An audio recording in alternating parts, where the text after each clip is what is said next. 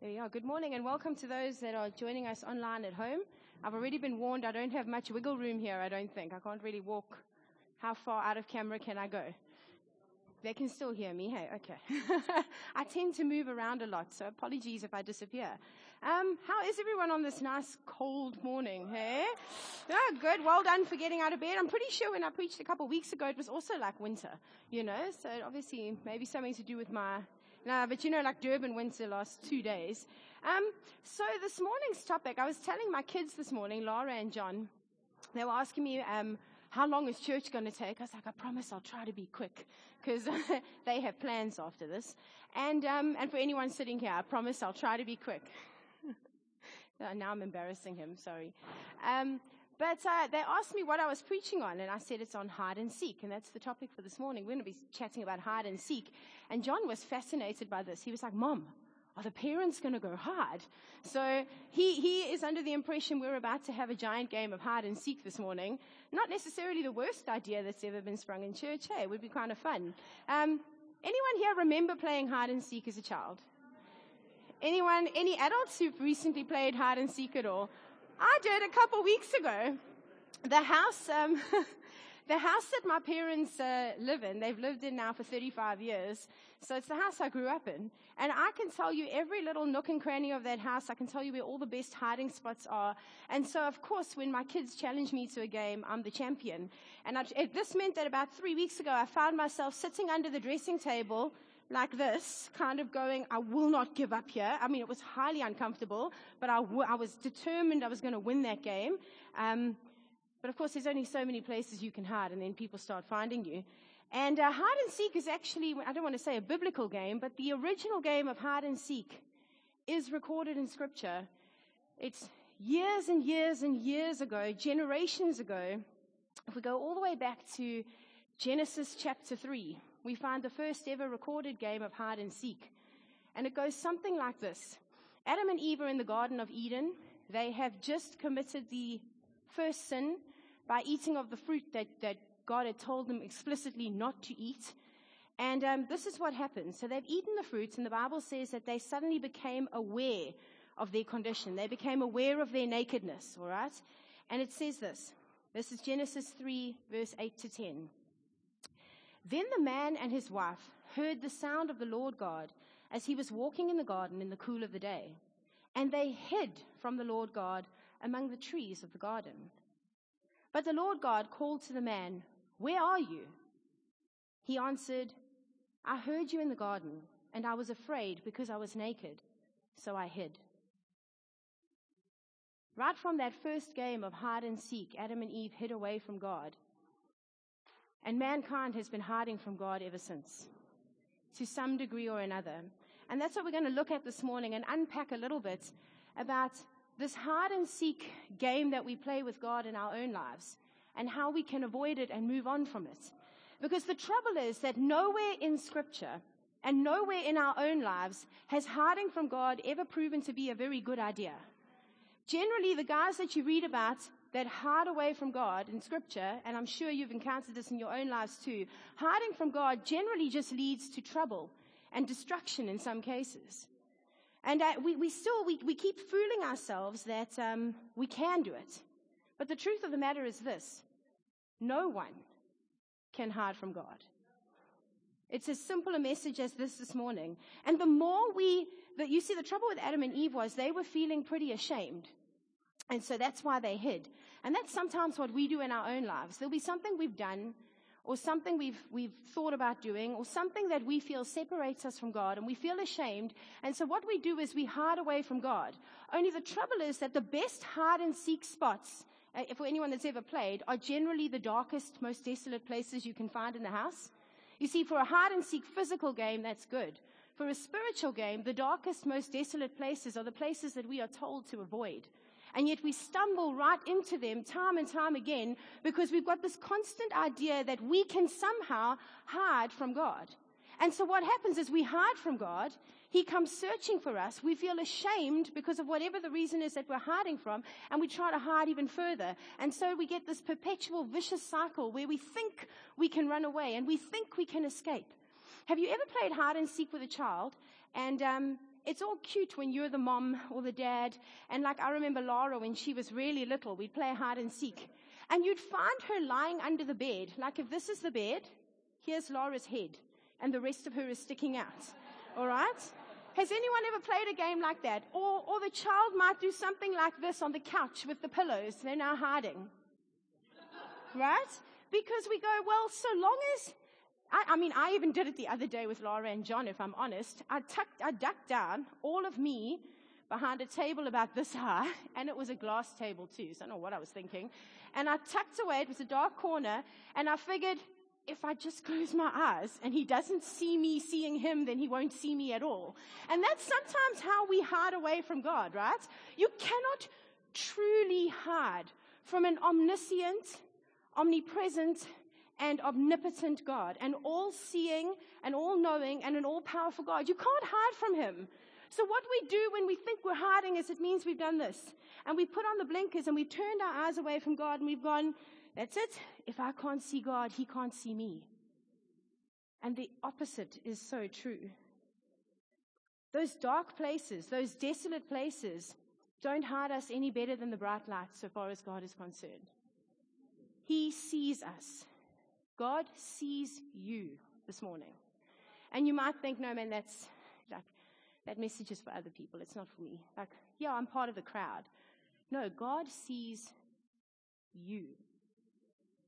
And if you let that sink in for just a moment, like the creator of the universe sees you better than your husband or your wife can, better than your parents can, better than your children can, better than even, if we're honest with ourselves, better than even we can. He sees you. Hebrews 4 verse 13 says, nothing in all creation is hidden from God, from God's sight. Everything is uncovered and laid bare before the eyes of him to whom we must give account. There is nothing and no one who can hide from the presence of God, however much we might fool ourselves that we can. You see, we've gone, if my eyes are covered, if I can't see God, God can't see me. That is not true. In Jeremiah 23, God says this. This is 23, verse 23 to 34. 23 to 24. God says, am I a God near at hand, says the Lord, and not a God afar off? Can anyone hide himself in secret places, so I shall not see him, says the Lord? Do I not fill the heaven and earth, says the Lord? That word fill, you know me, I like to go and look up the Hebrew meanings of things. That word fill literally means to fill to the brim and to saturate. There is not a place on this earth, below this earth, above this earth that you could go where God would not be able to see you. The psalmist put it like this in Psalm 139. He says this, and this is one of my favorite psalms. You have searched me, Lord, and you know me. You know when I sit and when I rise. You perceive my thoughts from afar. You discern my going out and my lying down. You are familiar with all my ways. Before a word is on my tongue, you, Lord, know it completely. You hem me in behind and before, and you lay your hand upon me. Such knowledge is too wonderful for me, too lofty for me to attain. Where can I go from your spirit? Where can I flee from your presence? If I go up to the heavens, you are there. If I make my bed in the depths, you are there. If I rise on the wings of the dawn, if I settle on the far side of the sea, even there your hand will guide me. Your right hand will hold me. If I say, surely the darkness will hide me and the light will become night around me. And how often do we do that? Like, surely God can't see what happens in the dark places. Surely the darkness will hide me and the light become night around me. Even the darkness will not be dark to you. The night will shine like the day, for darkness is as light to you. I didn't ask for these two on the screen, but I'm going to read them anyway. It says, for you created my inmost being. You knit me together in my mother's womb. I praise you because I am fearfully and wonderfully made. Your works are wonderful. I know that full well. Then verse 15 again says, my frame was not hidden from you when I was made in the secret place, when I was woven together in the depths of the earth. Your eyes saw my unformed body. All the days ordained for me were written in your book before one of them came to be. There are times when I've played hide and seek with my children and I didn't know I was playing, such as in PEP. When I go, where's my 5-year-old? John, and then you look like a mad mother, because you kind of go, at which point do you panic? Like, at which point do you really, shout the store down? Like, be prim and proper on the outside. He must be around. John. And then eventually there'll be someone who comes to me and they're like, and you'll see these little feet from underneath the clothing, Not the funnest games of hide and seek. You see, as a parent, we might not always know. As a human parent, we might not always know where our child is. God has never not known you. God has never not seen you. God has never not cared deeply about wherever you're at. Even in those moments where you're like, I don't deserve this. You know what? None of us do, and we never have, and we never will. But that's not ours to attain. It's God's to give, that gift that he gives us. Where could I go that I would be able to hide from you, as the psalmist said? Where could I flee from your presence? And you might think this morning, you might go, well, thanks, Charlotte, but look at who you're talking to. We're here. Obviously, this message is meant for the people who haven't yet found their way into a church. You know what? Sometimes you can hide without even realizing you're hiding. Sometimes you can hide in absolute plain sight. I had a moment that struck me the other day, not even the other day, this was a few months ago, and I shared it with the guys from the preach team. I was driving in my car, and I was singing worship songs, and I was like, I think it was that I won't attempt to sing because I don't really sing, and I'm not going to pay for anyone's therapy bills, but you know that Gitando, Tando, that one, right? And I'm singing and I'm praising, and some guy cut me off, and I was like, idiot! Gando, Tando. And if I'm 100% true, I'm not 100% sure I used the word idiot. Okay, so that online, all right? It may have been slightly more tonguish language than that, all right? And what struck me in that moment was just how quickly you can flip between I worship you, God, to the most ungodly things. And I think sometimes we compartmentalize our lives. Sometimes we have these sections of our lives that we try to keep separate from each other. So we can be sitting here in church and we can be doing all the right things. And I know I've said this before, and we can have our hands up and we can have the right prayers and we can have the right scriptures and we can do whatever. But there's these sections of ourselves that we wouldn't dare bring to church with us. There's these sections of ourselves where we go, God can have this and this and that, but not that. And if you go, no, that's definitely not me, let me ask you this. Have you ever caught yourself saying to your spouse or to yourself, that's not something I should say in church. That's not something I can do around church people. You see, if that's the case, then it means we're putting God into a box. And I'm not saying God is the church. I'm just saying this is one of the places where I think we're most free to love him and worship him. But if that's our attitude, is that church and God belong there and everything else is there, and there's no overflow of God from my Christian life into all the other aspects of my life, then we're hiding everything else away from God. So we might go, well, I'm not physically playing a game of hide and seek, and yes, I acknowledge him, but there's certain areas that I don't really want God involved in. There's certain areas I can handle on my own, or that I must sort out on my own, or that I must deal with by myself. And God's going, he doesn't want anything hidden from him. He doesn't want us hidden, and he doesn't want pieces of our lives hidden away, because God wants all of you as you are. And that's an amazing thing. I mean, think about when you're dating someone for the first time. It's best foot forward, right? You always try to, for everyone you're trying to impress, you kind of think, I've got to put on a show. I've got to be just that right kind of person. God sees just what kind of person you and I are, and he loves us for them or loves us for it the same. So my question to you this morning is, what pieces of yourself might you be hiding away from God this morning? Like maybe you acknowledge him and you go, yes, he's my Father, but there's still this that I really don't want him to see because I battle with this and I'm ashamed of this and I'd rather tuck it under the table and hide it away. And God's going, I can see it anyway. There's a tiny little book in the Bible. It's minute. This is the grand total of that book in my Bible. That's it there, just that page. It's tucked away between the books of Obadiah and Micah. And although it's a very short story, and don't worry, I won't read the whole thing to you, but it's a very short story. It's probably one of the most famous Bible stories ever. I mean, this guy is one of the best hide and seekers. If it was a championship and this was the Olympics, he'd have the gold medal, right? He's also the original marine biologist in the Bible because he spent a lot of time studying fish. And he's a guy that you learned about in Sunday school by the name of Jonah.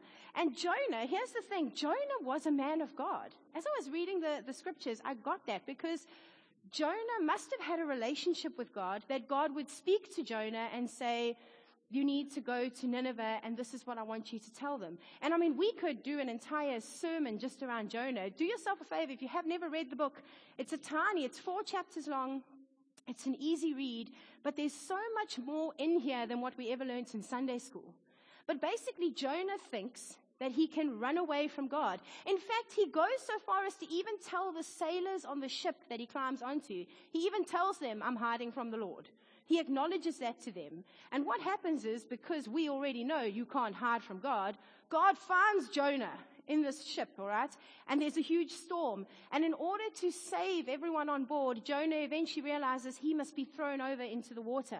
And instead of perishing, God sends a huge fish to come and swallow Jonah and to teach him a lesson. And Jonah finds himself in a dark, damp, I'm going to guess, fishy-smelling place. And he prays this prayer. In my distress, I called to the Lord, and he answered me. From deep in the realm of the dead, I called for help. And you listened to my cry. You hurled me into the depths, into the very heart of the seas, and the currents swirled around me. All your waves and breakers swept over me. I said, I have been banished from your sight. How often do we feel like that? Like, God, I've done nothing that deserves you to even look in my direction. I have been banished from your sight, yet I will look again toward your holy temple. The engulfing waves threatened me, the deep surrounded me, seaweed was wrapped around my head. To the roots of the mountains I sank down, the earth beneath barred me in forever. But you, Lord my God, brought my life up from the pit. When my life was ebbing away, I remembered you, Lord, and my prayer rose to you in your holy temple. Those who cling to the worthless idols turn away from God's love for them. But I, with shouts of grateful praise, will sacrifice to you. What I have vowed, I will make good. I will say, salvation comes from the Lord. Note 2 key things there. At no point does Jonah say, God, you looked away from me. He says, God, I looked away from you. And he also says, he doesn't say, God, you forgot me. He implies that he's the one that forgot God. Because it would be impossible for God to forget any one of us. It's not in his nature. He cannot forget us. He cannot not see us. Does that make sense? I know I'm not allowed to say that. I've been told, stop asking if it makes sense in the sermons. But does this make sense? God sees you as you are. He sees you in the pit. He sees you in the realm of the dead. And he reaches down and he pulls you out and he says, you can have salvation. Perhaps you don't want to be hidden. Perhaps you feel like you're hidden by default. Have you ever had that feeling like you've got your face, your nose pressed up against the glass, but it's all happening there and you have no idea how to get inside? Have you ever had that? You feel left out, like, surely, I'd love this, but surely it's not meant for me. Like, surely if God really, really saw me, he would he'd bury me back with the fishes. Nothing you can do that would make you less loved in the sight of God. In fact, Jesus had a very special heart for what we call the lost. And he got a lot of criticism while he was here on earth. Jesus often faced criticism because of the people that he hung around with.